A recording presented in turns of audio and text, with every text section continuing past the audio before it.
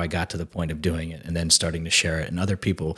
And like when you get sober, it's like you listen and you try to be aware of the universe speaking through other people, negatively or positively.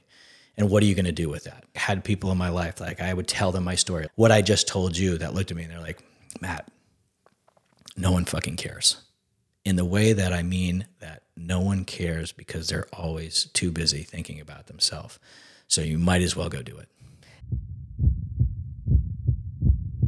What's up? My name is CJ Finley, and this is the Thrive on Life podcast. I started a brand called Thrive on Life to help other mission-based people, brands, and businesses thrive.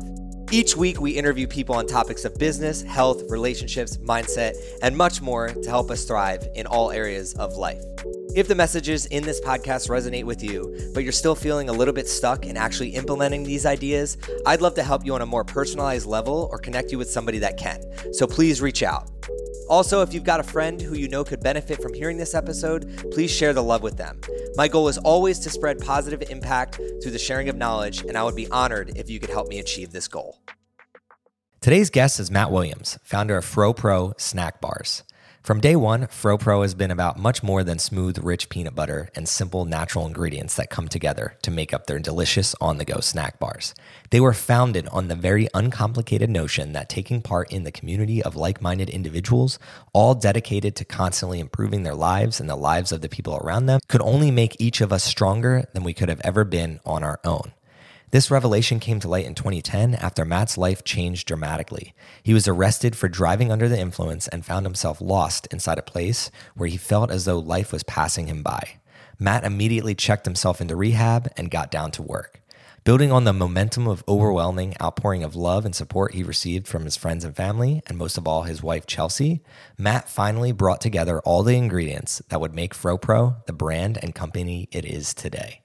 FROPRO has always been handmade to keep those of you on the go going, getting you from where you're at now to the next step in your dreams with a healthy, delicious, nutrient-dense snack that we've all known and loved since day one.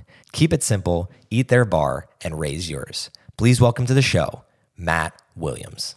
What is up, Thrive fam? CJ Finley here again with another episode of the Thrive on Life podcast. And today I have here with me Matt Williams, founder of FROPRO, badass bar out of Florida, and we have him here in Austin, Texas for a little bit, so I had to snag him. Thank you for coming through on a Saturday. I appreciate you. How are you doing today? I feel great, man. Thank you again for having me, and always great to see you guys and connect. And it doesn't matter what day it is. I'm happy if I'm asked and get to come on a cool show and chop it up with some awesome humans. And you being the awesome human running the show, nothing but grateful. So thank you. Yeah, I was watching one of your things, and your wife gets on you for saying awesome too much. I do say awesome, awesomely, triumphant, amazing, stellar. I try to mix those words up, but yeah, awesome comes on. It comes out of my mouth a lot. I like it. Yeah. Positive vibes attract positive tribes. That's true. That's true. We're going to get right into this today, and something that hits home with me with your story is this August will be 2 years sober from alcohol for me, and for you, May 17th of 2010 started your journey. So you're coming up on 13 years. It's crazy. So one of the first, congrats on that. Congrats to you. Thank you. Yeah. And one of the first things I want to get into is you were mentioning on one of the talks that you had given prior that we all have character defects and flaws. We're humans. Correct. When it comes to being unsober and having an addiction or being an alcoholic, what were some of the character defects in your life that you saw within yourself that led to that in the first place? I think number one I talk a lot about is fear. And it's just kind of that fear of the unknown or fear of losing something. And again, this is stuff that I know now, right? Like fear of losing something that I have or think that I have, or fear of not getting something that I think I want. So fear is a big character defect for me. But a lot of the other things that associate kind of stem from that, that unjustified rage or anger that I think is in everybody. And it's like, am I going to feed that today? I always tried hard not to let that out. Sadness. And again, these are things are just emotions, but they're all associated with fear. So I'm just kind of trying to describe that, because when you boil down to it, it comes down to fear. And again, that's coming from learning in sobriety. So yeah, my unsober activities like manipulation, lying, cheating, stealing, things that I wasn't raised to do, and things, I have a great family, great parents, two older brothers that, I'm the only one in my family like me that stepped over a line that once I crossed that line, I just couldn't come back without help from something greater than myself, and a community of people that had solved or were currently solving that problem in a fellowship and other ways. So there's a lot of ways to get sober, and there's a lot of things that drive people to get sober. And I think one of the hardest things, and it's different for everybody because I've heard a lot of really tragic things in sobriety about people's stories, and they're there to tell it. And for me to be like, wow, I'll just gladly take my problems that I thought were problems back after hearing some things. But again, everybody, we were talking before the show, everybody's reasons for doing things are different, and everybody gets to a place different, and it's your journey. So I think the defects that kind of like came through me were that I didn't want anybody to see who I really was. Like my ego was really large, and I was like, I was successful at certain things, and I allowed those things to, again, like dictate who I was. Like, I was a teacher, a coach, and like all these things. And I went to grad school, and I thought if I did all these things and I checked these things off, now looking at it, it was I really enjoying it? And I really did, but I also didn't. I didn't give a shit about it. Yeah, you can curse. Go ahead. Okay. Like, I was Be your authentic self. Yeah, I just, it was one of those things where I truly didn't appreciate it, and I thought I deserved it. So there's that entitlement too. And I think an entitlement defect for me, again, wasn't raised that way, but I got to a point where I was like, I'm working so hard, and like this is for me. I deserve this because of. And that's not a really good place to be, because there's no gratitude there. No gratitude lives in entitlement or fear or resentment. And then, as I say, to round that off in the unsober, I was very resentful of people. So rather than having a conversation with you, if I had an issue with you, I would create all these crazy conversations in my head, and then I'd start to believe them.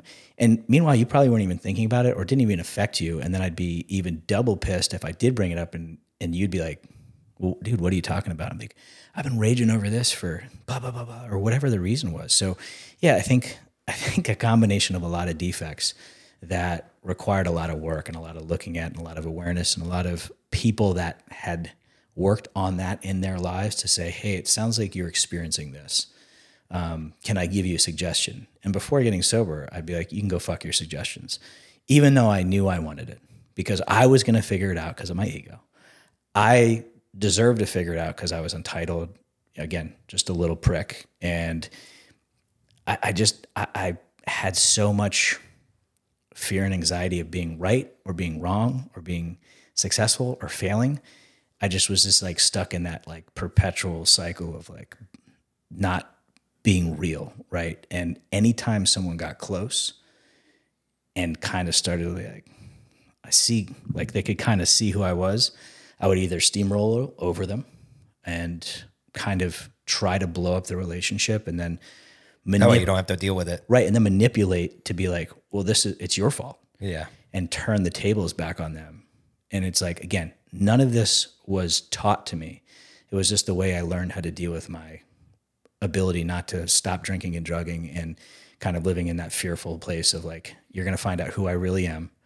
I'm resentful at you because you probably have something I want or I think I need, and I'm not going to get it. I'm not going to ask you how to get it because of my ego. And there's just so many things, so many defects that like pile up, and I think drive a lot of people, whether you're an alcoholic or not, or an addict or not, that drive a lot of people in that cycle. Like a lot of people, like, again, like stay in jobs or do things that they think they're supposed to because that's the script that they were given, if that makes sense. Yeah, and something you said at the very beginning of your response there, which I want to kind of dig a little further on this, is a lot of people don't speak about their problems because there's a lot of massive trauma shown to the world now. Like on social media, you can find a lot of massive issues that people have had, whether it's like cancer or they lost a loved one, or there's certain things that we then validate like, oh, it makes sense that that person has a problem because like something extremely traumatic happened to them. But I'm a data guy. I'm a like numbers guy by default. And the reality is like, that's actually a rarity. Just because we see it more through social media doesn't mean that it's like every single person goes through that. The majority actually are like silently suffering. And that's where I want to speak to that, because there's people out there that they don't have a job that they love. They're not in a community that they love. They are leaning into those defects that you're talking about, but they don't even recognize that it's a defect. Right. And they're just getting by right now. And what I look at it like is like they're cars that are revving their engine on the red line. Can you do it? Yes. Yeah.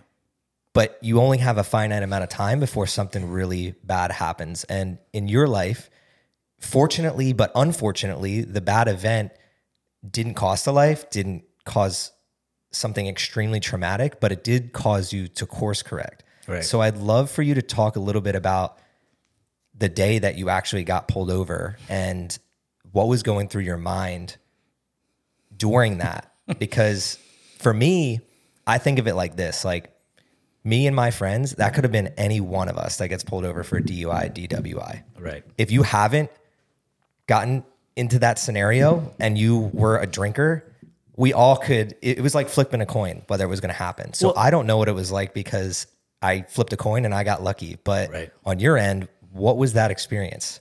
So I was a major consequence guy, and like those consequences didn't really do anything. Cause like, again, being somewhat of a people person and knowing a lot of people, a lot of the times it was like a slap on the wrist, or I knew the right person that would get me out of it, and I would kind of skate away. And I learned that very early on. And like the crazy thing is I came from a small town and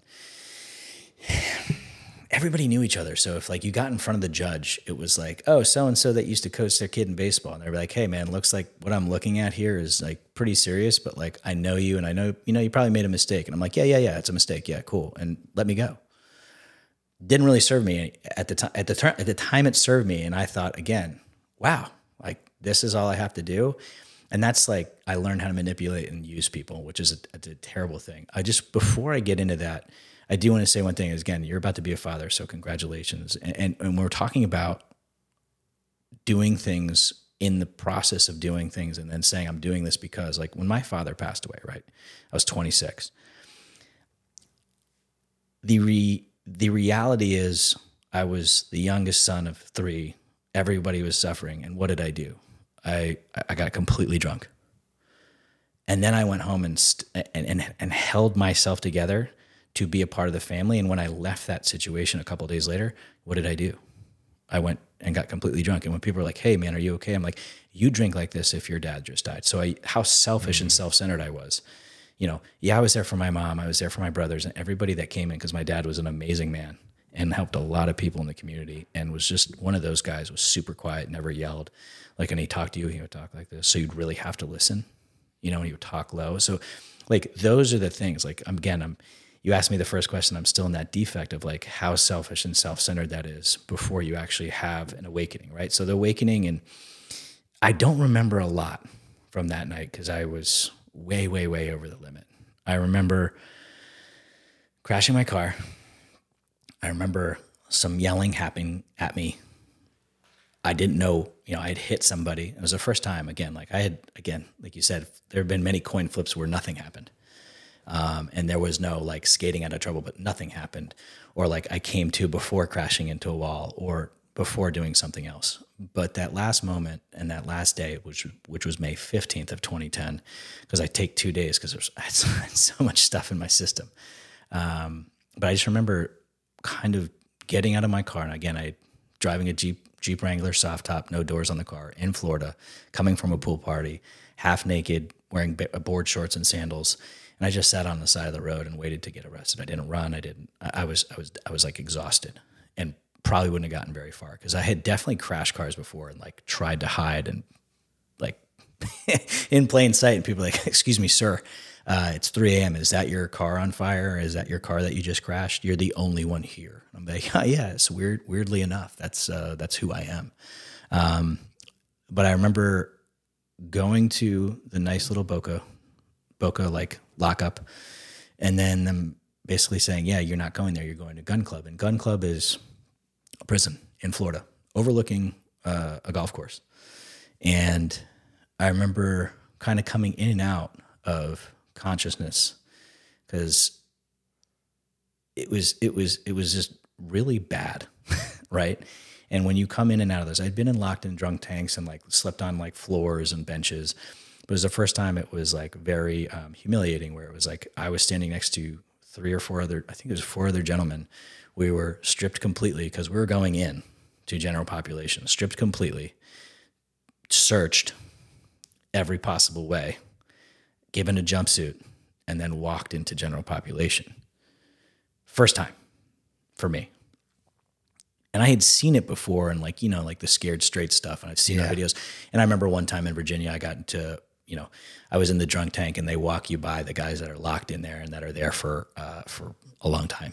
And it was like, man, like what's happening? And it was the first time that, again, I share this anytime when I kind of came to, and it was, I think it was like the 16th. Yeah, it was the next day. And I kind of came to, and like, it's like my eyes were closed and I could hear stuff. And I was like, if you've ever been in a place where like, man, I hope this is a dream. And when I open my eyes, I'm not where I am. And I remember coming to like the dried tears, the snot, fortunately I didn't cut myself too bad, but I was like, the sweating, like I just was like a puddle of a human. And I just kind of was just like, man, I'm sick and tired of being sick and tired and I need help. And I said those words out loud. And first time I'd ever said that. And it was weird because the result of that ended me getting in front of the judge. And like, you walk through this whole thing and this guy looked at me and he goes, you look like you've had enough. And no one ever said that to me. And, and like, I couldn't really look at him in the eye. Like I can look you in the eye today. And I was like, oh yeah, sir. Yeah, I've had enough. He goes, there's some people that came here to, like the movies, they like tried to bail you out. So obviously you have a lot of people that care about you. And I was like, yeah, yes, sir. Yes, sir. Uh-huh. He's like, I'm going to, based off what I'm looking at here in the last 10 years that I know about, it looks like you have a long road ahead of you. And I'm going to release you on your own recognizance, R-O-R. And I was like, okay. Like, he's like, you'll be out of here in a little bit. And he goes, I hope you take advantage, along the lines of, I hope you take advantage of this opportunity. And, I hope I don't have to see you again in my courtroom, along those lines. And I remember I left and I'd made one buddy while I was in there. And it was like a guy, and I was sitting with this guy in general population. And he was just like, probably like 10 or 15 years older than me. And like, he had been there before. And I listened to him talk about his mom coming to bail him out. And at the time I was 28 and he was probably in his mid 40s. And he's like, yeah, my mom's coming to pick me up. I got in a bar fight and beat this guy's ass. And I was drunk, and it's not the first time. I've done this a bunch. And I was just like, and I wasn't a fighter or anything like that, but I was like, wow, this is me. If I don't get my shit together, either going to die or I'm going to be this guy. And I don't want to be this guy. But when I got out, we got out at the same time. I borrowed his phone and I called a buddy of mine who I knew was sober. And I said, hey man, just getting out of gun club.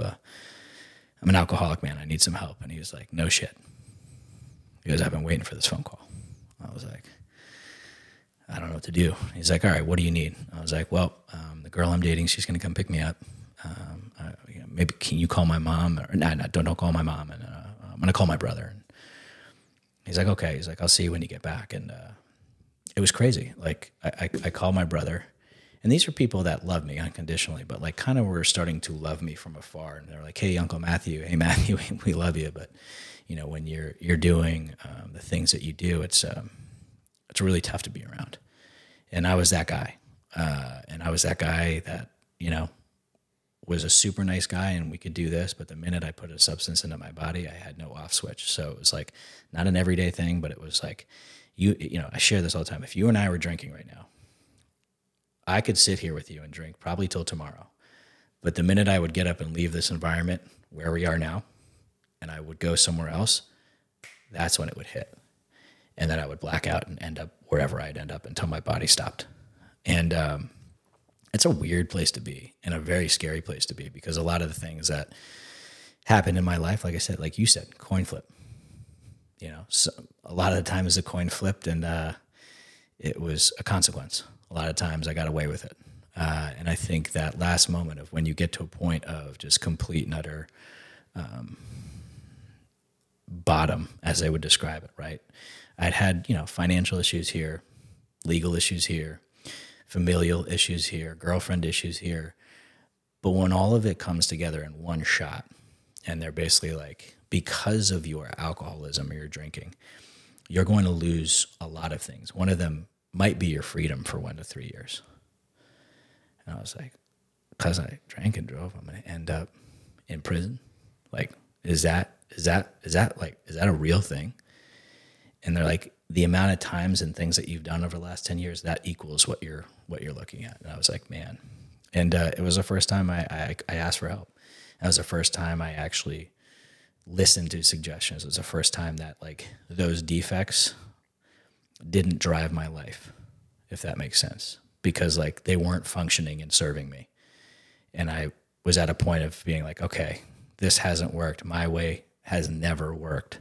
I am now willing to A, ask for help, B, literally do whatever you tell me to do, because I don't want to feel this way. And the way I wanted to, the way I felt was not wanting to be on the planet anymore.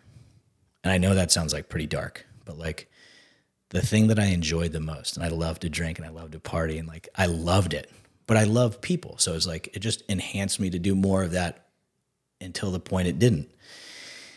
And then I was like, I want to die because I can't not do that. And I thought there was no other way to do it, even though I lived a life before alcohol, if that makes sense, and before drugs. But like that was when I was like 12 or 13.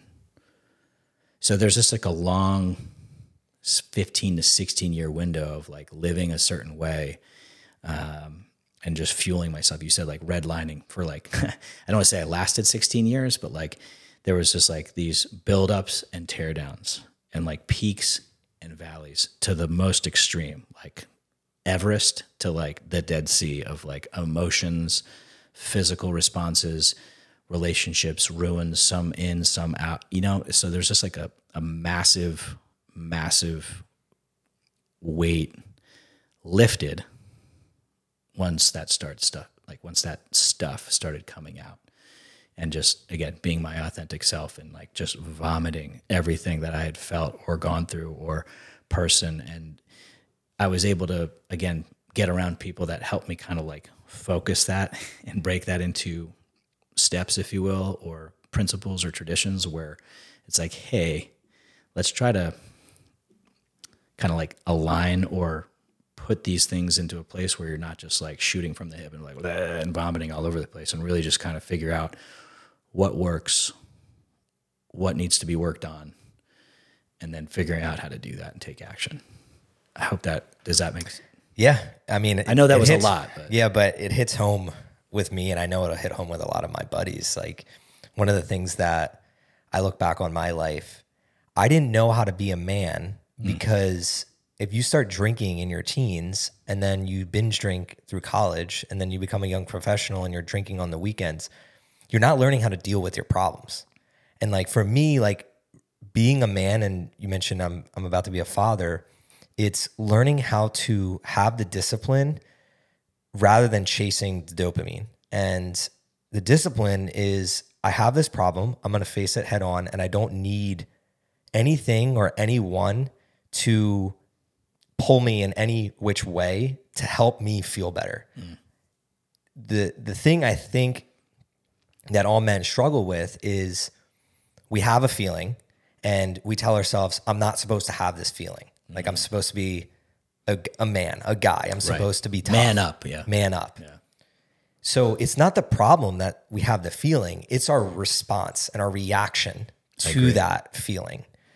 When you are sober and you're clear like we are, both of us can articulate every single day we go through some type of struggle or feeling in our body where it's like, I don't like the way I feel right now. The difference though is like, I have the discipline to say, okay, 1, this feeling is normal. I'm a human being. 2, okay, if I really want to go down, like, okay, why am I having this feeling? Did I set myself up for success this morning? Did I get outside? I'll go through this checklist of things. When you are constantly inputting a substance or something in place of that feeling, you never know how to actually handle your problems. And that was the big thing for me. And what it stemmed into is like a lot of what you were talking about, redlining. And then I consider myself just somebody that got lucky. Like I was right time, right place. I always knew like what to push it to. But I don't know if it has to do with like, I've always wondered this because I could drink and like, I knew what I was doing when I was really drunk. Wow. Like I knew in the moment, but if I had to recollect, I would have no fucking clue. Right. And that was my problem because I always like, oh, I somehow got home. I somehow got to my bed. I somehow, everything worked out. So it never made me question. Now for me, when it was like, when you were like, I don't want to live, I started getting sick. So it started, I already have an illness, and then drinking for the period that I did was just making me worse. And I would hide the fact that that was making me worse. And I was like, oh, it's not that. I'll change my diet. I'll work out more. I'll do more recovery, but I'm not giving up the alcohol. And then eventually I started slowing down the alcohol, and I was like, man, I'm in so much pain. Like, I don't even know if I want to live. So I need to turn this gear into, I need to start laying new bricks. And that's where I want to take this conversation is I feel like everybody, every single day, you're either laying a brick as a foundation for your future, or you're laying a brick as something from your past and something that's causing conflict or problems, and you don't want to deal with that. I like that. So because that was my life, it was justification of negative bricks. I'm laying these negative bricks, but immediately when I take some of the things away and I start focusing on like, what's just a positive brick I can stack? And then you go 5 years, and then you go 10 years, and you're just like, holy shit, my life is, I don't even know who I am. Right. Like, I think back to 18-year-old me, I'm like, holy shit, that wasn't, I honestly can't even like remember, because I'm me now. And I live in a new city where most people just know this version of me. They don't know that other version. So when I talk about this stuff, it's just like, they can't even fathom that, like, yeah, that was me. So when you're talking about this story, it hits home so much. But what were the first negative bricks? Like you mentioned, like being 12, 13. For me, the negative bricks was we played sports. I was very athletic. And okay, we're playing sports, partying after sports. Of course. It's Cul-de-sacs. just natural. Do you have cul-de-sacs where you grew up? Yes. Yeah. Basements? Yeah. Yeah, okay. Yeah. Basement parties, Yeah. all that. It was natural. And oh man, I still remember, like, okay, now I'm going to go from I'm competing on the field to I'm going to be the beer pong champ. And then it was just like this thing that just, It's like a one negative bricks just laid after It's like that. a one-up thing, right? Yep. You know, like how can you go one step harder? Like it was, small town, and you show up to the party with, a substance, and then, the next time, or somebody does, and then the next time you show up with double or triple that substance, or, alcohol, whatever it is, right? And like nothing hard, crazy back like in high school, but it kind of persisted into, or led into discovering some more intense substances in college, and not to the later years, because again, just some of the things, like how selfish I was when, like, friends that died, or tragedies that happened, and, anger that was fueled, and fear at, like, God, or what I understood to be something in my life. And then just like blaming that, and doing what I wanted to do, and justifying and rationalizing and bricklaying all these negative things, because like I was entitled to do it,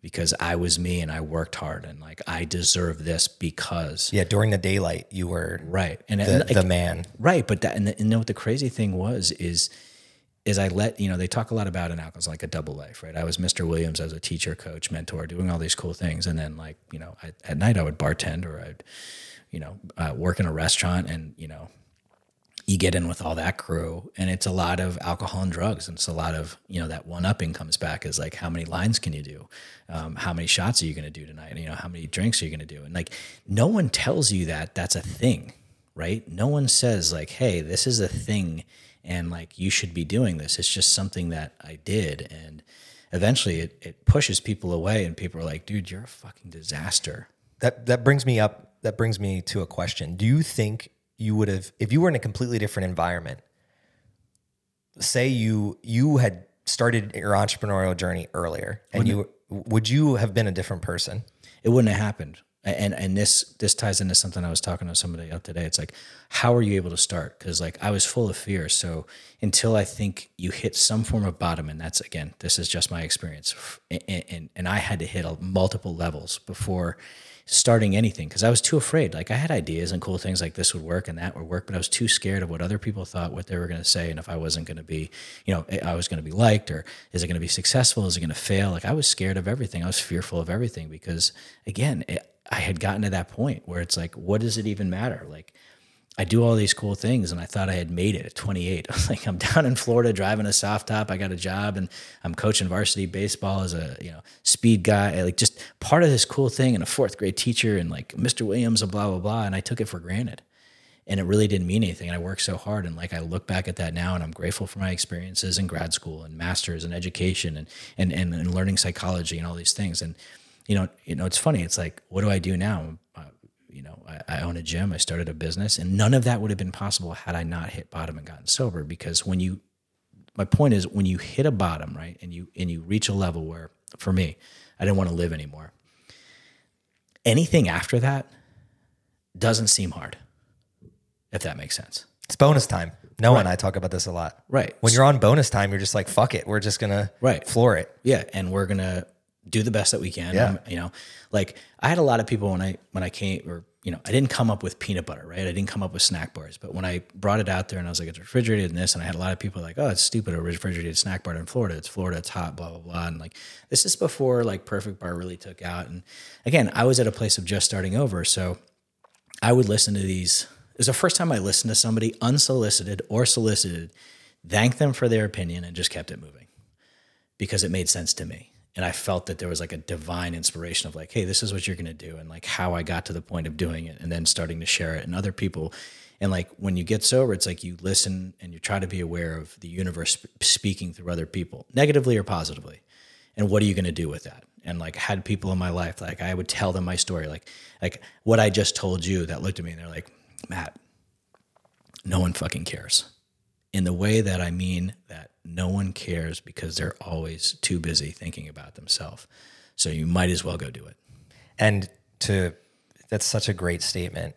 If you're getting into any business or project to make other people care, you're in it for the wrong reasons. And that's what crushes so many ideas and dreams, because you talked about judgment. Like one of the things I say to myself is like, you can't allow the judgment be your jury. Like the verdict of what other people say, whether it's yes or no, like is not real. It's not reality. All that matters is like when I wake up and when I'm putting my best foot forward and that effort, am I proud of that? Am I proud of the product I'm putting out or the service or the man that I am? Because I can't control what that person's going to think, because at the end of the day, they only care about themselves. And my expectation for them to think otherwise, that's flawed. Like if I expect you to think some way of me, that is completely flawed, because you have your own stories and your own way of life. The only thing I can do is just be my best me, and hopefully it encourages you to do the same. And like that's how we get better in the world. And that's where I want to shout out, before we get into this next thing, like one of the things I always look on everybody's website because I'm always looking for inspiration. And y'all put on there, we were founded on very uncomplicated notion that taking part in a community of like-minded individuals, all dedicated to constantly improving their lives and the lives of other people around them, could only make each of us stronger than we could ever be on our own. And one of our brand slogans at Thrive on Life is strive together, thrive together. So when I saw that, that's how I know, okay, we're super aligned in that. And to me, like, I want to make it very clear, like what made your defects in your story that you were telling early on in this episode, all you did was use the same defects, but just in a positive way. So if you're an outgoing person and you like to be out and you like to be friendly and you like to meet people, you just don't need the substance to actually make that happen and build a community in a positive way. And it was the same way for me when I was like, oh, I don't need to be at the bar to like be the life of the party. I can be the life of a party in the gym or in the park or at a networking event, whatever it is that I'm trying to do. And then that naturally is going to attract better people. Right. And I don't know the story of your wife. When did you meet her? So before I get into that, one of the things I do want to say is, yes, those defects can be geared in a different way. But another thing, and again, you may find this or you may have not, is a lot of the times when you're on and you're living a life and you're thriving and you're doing well, if you have an off day or you have an off situation or you interact with someone that's typically not you because maybe you're not dialed in or maybe you didn't do your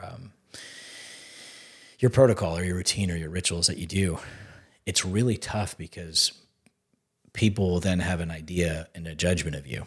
And I'm just sharing this from experience where I've lost friendships and it gets really, the circle gets smaller and not, I don't say in a bad way, in a good way. It just does, right? Because you do things differently and relationships will change. When I kind of got sober, like one of the therapists that I talked to, he was like, those are called feelings, Matt. Those things that you've been denying for years. Those are emotions. Those things like that you've been stifling and like just shoving down your throat in your like just into your deepest, darkest recesses. And it's like if you're gonna change, there's gonna be a lot of different things, and people that have perceived you a certain way for 12 to 15 years. And then when you change that, it's going to cause them to see the change and then not like it because they're used to either come in and rescue you. They used to come in and, take care of you, or they used to, not like you because you were who you were. And then when you change, it's like, okay. And it's not about how you say it. It's about your actions. So it's like, let's just say, it's like, again, I was sober for a period of time. I made a decision in my group, and it wasn't a popular decision. And it was something that I needed to do for myself selfishly. And that selfish behavior was in protection of my sobriety and the people that I was around. And it was seen as a negative by them. And I didn't need to explain myself. And I said, I still love you guys. I'm still here for you. I'm going this route. And I was seen as turning my back. I was seen as the person that was like not there to support, even though clearly I could look at you and say, I love you and support you. I'm here for you. How you're doing things isn't aligning with how I do things, and that's fine. You do you. I just have to do something else, and it's tough. We could do a whole podcast on that. But how I met my wife, I was a fourth grade teacher, and recess, I was outside playing Foursquare with my class, and I see this girl walk in, and one of my students was like, "Oh, that's Chelsea." And I was like, "Oh, cool. Is that like, I just didn't think of anything because I'd never seen her. And in the place that I taught, there was a lot of nannies, au pairs, drivers, people that weren't parents because the parents were usually successful, traveling, doing stuff, really nice school. And I said, "Oh, cool. Is that your sister?" And like, girls at that age are like, "Why, Mr. Williams?" And I was like, "Oh, she looks like you. Is that your older sister?" I don't know, And funny enough, like she went back, she's like, "Oh, Mr. Williams asked about you." And then like, I think it was like a couple of days later, like knock at the classroom door, and like the violin that my student had forgot at home was dropped off by Chelsea. And I just kind of popped my head. I was like, "Hey, I'm Matt. Like, nice to meet you. I saw you the other day. Just wanted to say hi." And yeah, that's really it. And she's like, "Hi, nice to meet you." And then on car pickup, it was like, "Hey, do you want to come out?" And this is before your own soft serve would come out, right? Yeah. It was like a big thing in Florida at the time. And she was like, "Hey, do you want to come for soft serve with the kids and I?" And I said, "Oh, I got a coach, but like, we'll link up." And I remember I asked the headmaster, I said, "Hey, like, what's the deal? Like if I wanted to like ask somebody out?" And he's like, "As long as it's not a married woman or someone that works here and they're not connected in the way that's not, their kid doesn't go here, they're not a married," like he was just like it's like common sense shit. I said, "Oh, okay, cool. I just, just wanted to know." And I took her out on a date. Like he said, "Be discreet." And we went on a date a couple towns over from where everything was, and we got to know each other, and I was still drinking at the time. And we like had a drink, and like we had an appetizer, and like I think we like smoked a cigarette and then like watched Glee and like got high.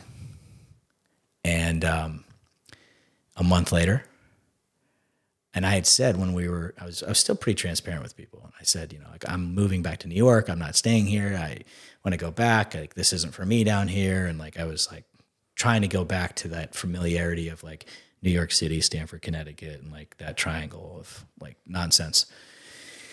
And a month later, I was calling her when I was getting out of jail, and she picked me up and took me home, and it was like, hey, I'm here for you. And I was like, run the fucking other way. You're young, you're beautiful, you have your whole life ahead of you. I'm literally 28. I'm probably going to go to jail for 1 to 3 years. Definitely don't have a job. I don't even know if I walk in on Monday, they're going to allow me to teach or coach. And I'm probably not the best fit.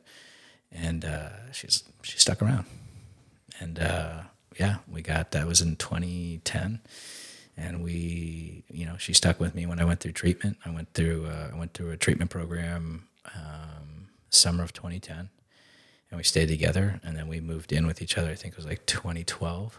It was the first time had ever lived with a female that I was dating. I had like female roommates that were friends.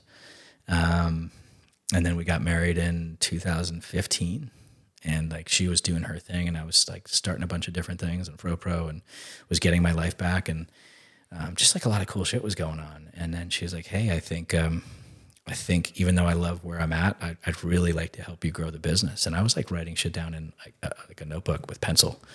There's a lot of things I don't know, and I'm okay to say that. And she was running a multi-million-dollar jewelry company and traveling and doing fashion shows and facilitating customer service and salespeople and manufacturing. And she's like, I think I could be of some help to you. And I was just like, you probably can, but I don't even know what it looks like. And we started in 2016. She, in a way where we said, before you leave your job, we need to make sure, because she made a really good living. And I was still trying to figure shit out. I was working at a treatment center, and I was making money and paying off debts and, staying out of prison and finishing, everything that I was supposed to be doing. I wasn't driving, but had drug tests and years of probation and all this other stuff. And we got married, and then she came on in 2016, and, just kind of like she started to experience like the highs and the lows of the peanut butter snack bar business. And we just kind of like kept it moving. So I met her, and it was, whether it was a God-inspired moment, a universe-inspired moment, me being in South Florida as a 28-year-old alcoholic addict that was untreated, to stumbling upon one of the greatest recovery communities in the United States, in my opinion, as my brother would say, is a really, really twisted, dark, funny way for God to have set that up. And the universe to be like, how's this for a joke? Like you being here and being surrounded by people that once you were ready, were like, we're here for you. And I think that's where a lot of, again, the community and success I felt was from people being like, hey, and initially when I kind of started coming around to these groups and listening to people, I was like, man, what do you want from me? I don't have anything. I don't have any money. I don't have a car. I'm going to jail. I can't do anything for you. And they're just like, just show up tomorrow. Come back. Listen. Be a part of. We're here to help. Only want you to be okay for today. And then, if we see you tomorrow, we'll hopefully focus on tomorrow. Crazy stuff. Yeah, thank you for running me through that story. One of the reasons I wanted you to talk about that is one of the themes I wanted to discuss here on the podcast was working with your significant other. It's not something that I get to talk about a lot. I actually don't get to talk to a lot of married people on the podcast in Austin. Like most people in their early 30s are still seeking their person in my group. And then it's something that I'm going on 5 years of marriage, and we're trying to figure out what it looks like to work together in the future, what we want to build, and something that we want to be passionate about. Anytime I get a chance and an opportunity to speak with other individuals that are already in it and learn from them is very powerful for me. And to see like that, to hear that story of she basically was what I would consider a crutch to in the beginning, is very powerful, because she didn't have to be. And I consider Erin that same way in my life, where she granted me the opportunity to even like build Thrive. And we're at this position now where a long-term goal is to get her into her own situation, whether it's working with me or I'm helping her build something, which is something we're discussing behind closed doors here. But when you first started, I'd love for you to talk about your first iteration of your product, and then we'll go kind of into that, like building a team and working with other people. because there's so many people that have ideas and they just don't know how to go from idea to like, how do I actually sell this thing and exchange the product for $1? Like that's the biggest inhibitor for so many people. They don't realize necessarily that it's a lot more organic than I think they have in their mind. And it's a lot more just small little bricks like we were talking about. Sure. So what was the first time that you actually put a FROPRO bar together? Because you were messing around with different products and trying different things and handing out different things. But I'd love to know, like, when was something like, okay, FROPRO is alive and like, I'm going to hand this in exchange for $1. Where was it? What did it look like? Who was buying it? To give people kind of an idea of like, cause your packaging and everything and the branding today looks fucking awesome. But I know like in any business, like if you're still around after 5 years, like you're going to have some cool stories and it's going to look much different than it did in the beginning. 2011 idea, and fortunate enough, again, like I was super afraid of what people thought. And, one of my clients and the moms was like, this is great. And she sat me down after, her kid tried it and she tried it. And I literally like whipped it up in her kitchen like I had in my own. And, she's just great. And like, what do you call this? And I was like, I don't know. It's like frozen protein. Like I put it in the freezer and like those, like, those easy bake, cookie brownie type things, and, made it. And like, she's like, cool, give me a credit card. She kind of knew my story, but didn't. She just knew I would But okay, so this is before Instagram, really. So how did you even know peanut butter? Like, how did you know to like put it in the freezer and like get the nitty gritty? Sitting at a job that I was fortunate enough to have through Chelsea and a family friend. And it was basically one of those things where I was sitting there, they would give me something to do. They say, you have a week to do this. I do it in 2 days. And then like, I'm like, cool, what do I do for these 3? And they're like, just kind of be here. We'll like, if we need you, we'll come and get you. So I would sit there and I would be available, but I would be, researching or like, and I'm not a big online guy. I can't sit at the computer. I can't sit at a desk. I'm really bad at it. So I started like selfishly, like reading about food blogs and reading about what doctors are writing, this, that, and the other thing. And, I had right out of treatment, I was working in a meal prep company before meal prep companies were big, because a guy in treatment was feeding the speed racers, the drivers, in like, these big races. And we all kind of like, they were like, hey, do you know how to cook? And like in treatment, I was like, yeah, I can throw shit together, and like, no problem. That was like 2 months. And so when I was biking around and not having a ton of money, I was like, what do I have in my pantry? I was like, I have some Metrics, protein powder, some peanut butter. I love bananas. So I was like throwing like shit in, all the shit in this and mixing it up. And like, do I bake it? I don't like heat. Like I like cold food, weirdly enough, like even leftovers cold, keep them coming. And I just started making it and just like was just eating. I was like, oh, this is good. And like, I like cold things. And I'm a big ice cream guy. Jenny's, by the way, if anybody from Jenny's, you send me some pints, because I experienced that the other night. It's delicious. Did Noah take you, or who'd you go with? He ordered it. I was like, dude, we get ice cream after every time we eat. It's incredible.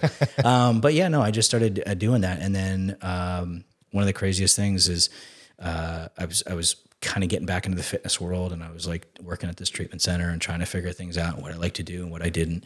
And I didn't want anybody to know it was my product. And I asked the guys who owned the gym, who I was training there, I was doing like the early 5:30 a.m. classes. And I was like, hey, do you mind if I get some feedback? I don't want anybody to know it's me, because I was still in that place of like in the first 3 years, like I was embarrassed. I didn't want anybody to like it, because, the poor sober kid that doesn't have any, like, oh yeah, it's really great, kid. Like thumbs up. Like, I fucking hate it. And I was watching people, like my confidence was building, because people were like, oh, this is good. And like the guys didn't say anything. And then someone's like, hey, I want to eat this. And I'm plant-based. And like, she was asking questions, and like, they kind of looked at me, and I was like, that's fine. And I started talking to her. She's like, so what's in this? And she goes, well, do you know anything about plant-based protein? And I said, no. She goes, well, I own a juice bar, and this for juice bars are huge. She's like, can you make this with plant-based protein? I like everything else about it. I haven't tried it, but it looks great. So I went to a vitamin shop about plant-based protein, replicated it, brought it to her. She's like, this is great. Can you make me 100? I was like, that's awesome. I said, I don't know how to make 100. She's like, well, you figure it out. When you do, let me know. I own a juice bar. I would love to carry these for you. And I was like, okay. So I figured out how to make 100. I took I made 100, and they weren't all the same size, because like the cutter thing was like, as best you could. And then one of the things is like, I put them in a Glad press and seal, wrap them up, put a sticker on it. And I brought like 100 in a bag, my friends who were lawyers, like I said, hey, do I need to take a contract or, and I like walked in with like this like 13-page thing. And I was like, hey, and she kind of laughed and she's like, hey, listen, I'm just trying to help you out. Like, I'm not going to sign any of this. And I was like, okay. She's like, do you know how much this costs to make? I was like, no. She's like, well, listen, based off the size, she goes, I'm going to sell this for this. I'm going to pay you this.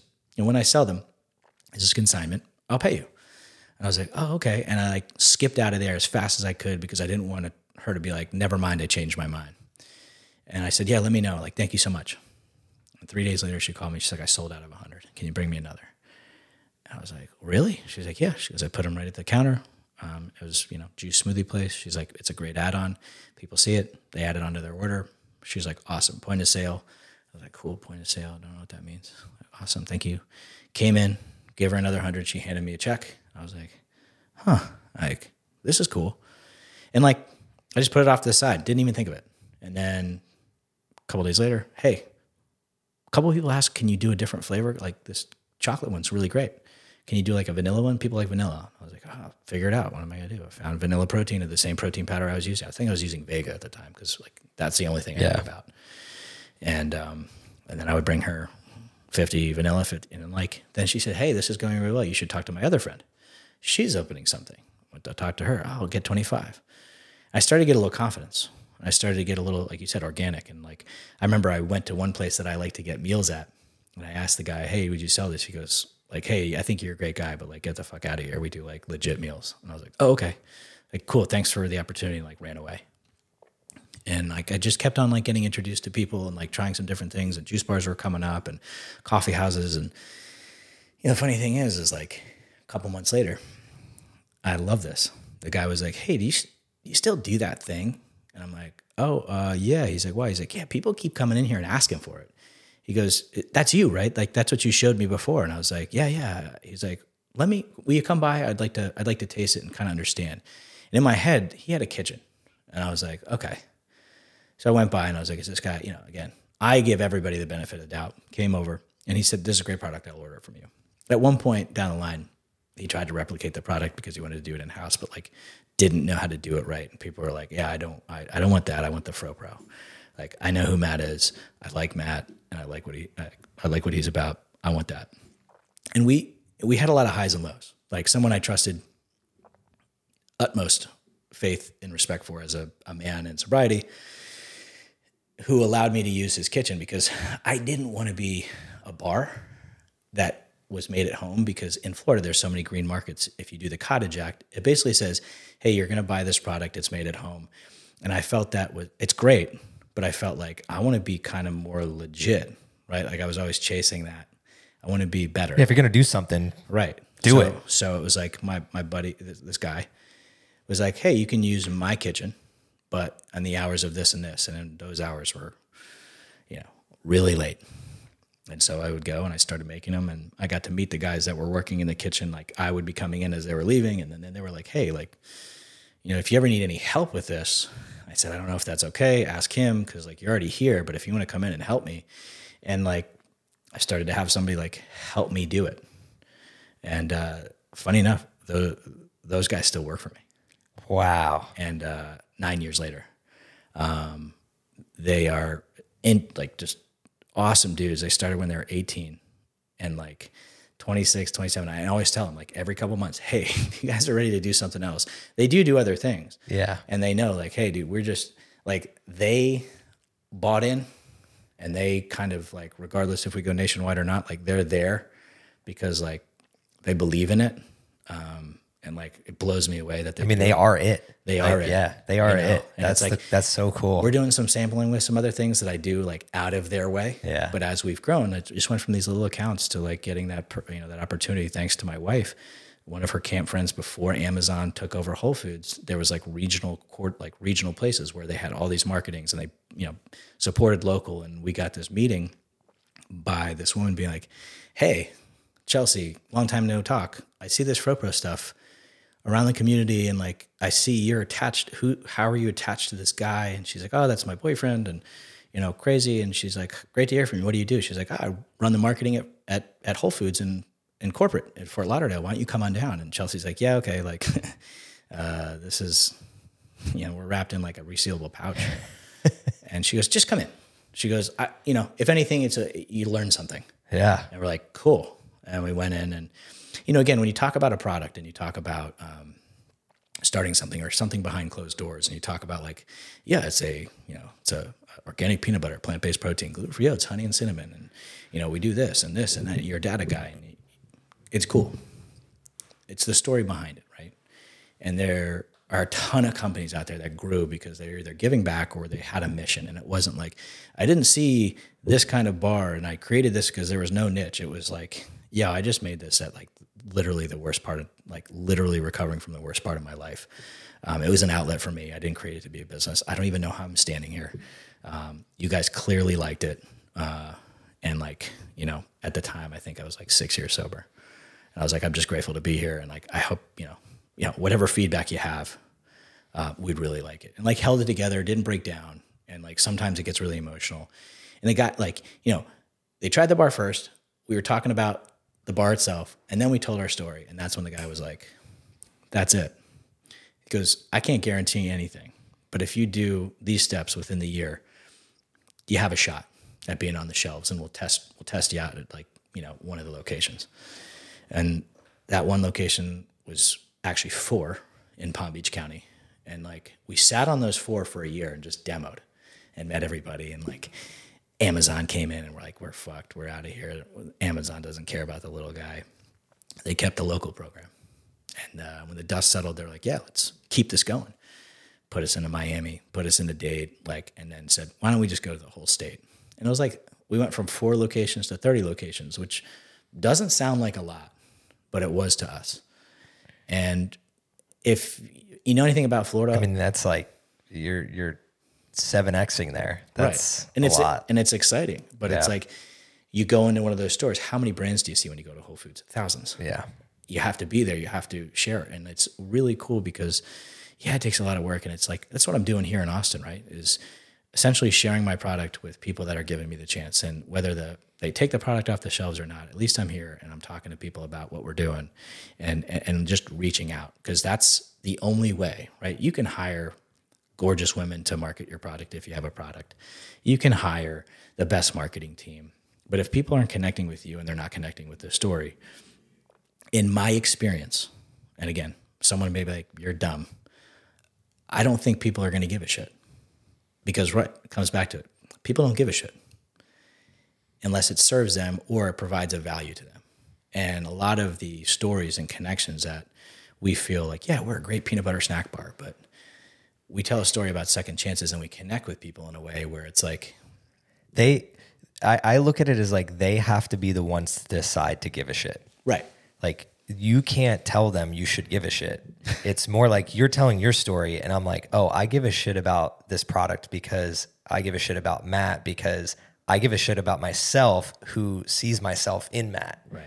And that's where, I mean, it's clear as day. Like, I've been through the ringer of different products and brands and stuff like that. When I see yours versus other companies, like, I know what that's like. But the people at the other end that are listening to this, that's the difference between like going to Whole Foods and I give you so much credit because we literally, sidebar story, but my wife and I were at our like last going out dinner last night because she's about to pop. Yeah. And we go to Central Market afterwards, which is kind of like, we're working on it. yeah, that like, I don't know what to describe Central Market to people outside of Texas. Like, it's like, even though Whole Foods is here in Texas, it's like, it's similar, but not. It's almost like what Whole Foods actually should be. It's like more like there was music playing there and like it's community oriented. It's like a community oriented Whole Foods. Yeah.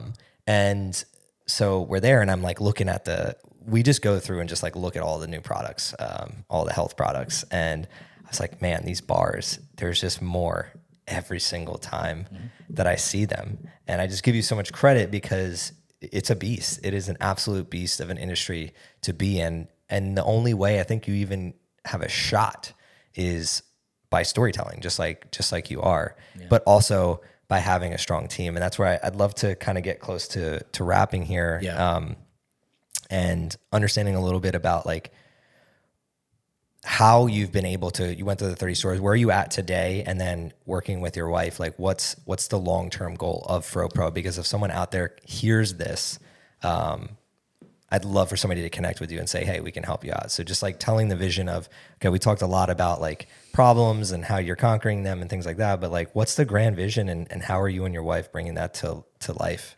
Yeah. So currently Chelsea is the CEO. At some point, like I'm the founder, she's the CEO. And at some point you have to find the person that's going to be doing the best, that's going to be, sitting at the desk and pulling the strings and collecting and doing this and going after things. And then the other person that's out there and getting to do like the branding and the storytelling. And then someone running that like gives a shit about marketing. And we've been through a million different marketing companies and found a person. So I think you have to go through that ringer, bringing somebody on that buys into your vision and rewarding them for that, incentivizing them like, hey, like I know right now it's going to be tough and there's going to be like really hard times. And like we spent last year, a lot of hurrying up and waiting.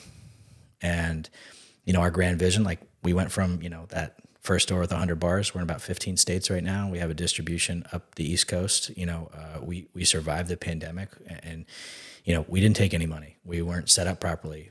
That's my fault, because like a lot of people got money and we didn't. And I said to Chelsea, I said, you know what, like we're doing this, like hopefully people that really need it are going to take it and get it. And a lot of people are like, you're an idiot. I'm like, well, apparently, but we survived.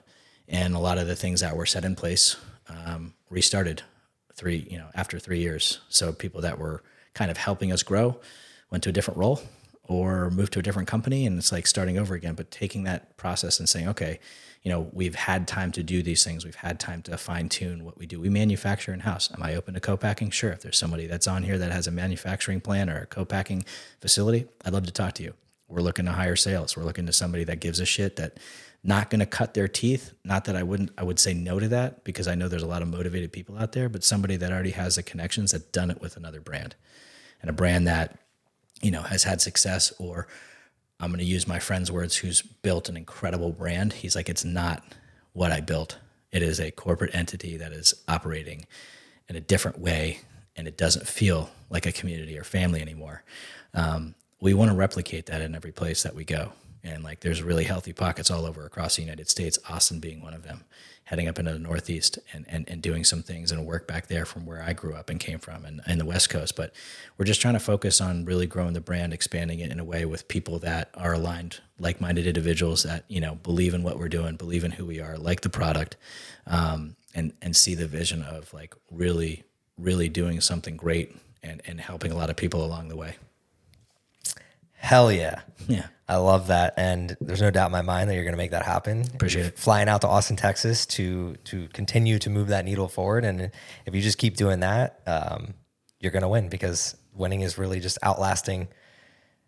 Just keep going, keep showing up. 100%. So it's exciting to see. And I just want to thank you again for having this conversation. If somebody loved what they were hearing here today and they'd love to get in contact with you, what's the best way for them to do that? So I do this, and some people are like, that's the weirdest thing, but my cell phone is 914-772-6343. Text or call, indicate who you are. And if you're going to call to bust my chops, that's cool too. But it's the easiest way to get me. I'm a terrible emailer. But you can also go on Facebook, look up FROPRO. We are a FROPRO snack bar in the United States, to be perfectly clear with that. And it's me, Matt, and Chelsea. And you can reach us via Instagram as well at FROPRO Snacks. You're right. There's no one answering but Chelsea and myself, or our director of marketing, Danny, who's also a fantastic addition to our team. So yeah, reach out. Again, feedback, hey, whatever you want to say, we'd love to hear it, because we like all solicited and unsolicited opinions, because it helps us grow. Hell yeah.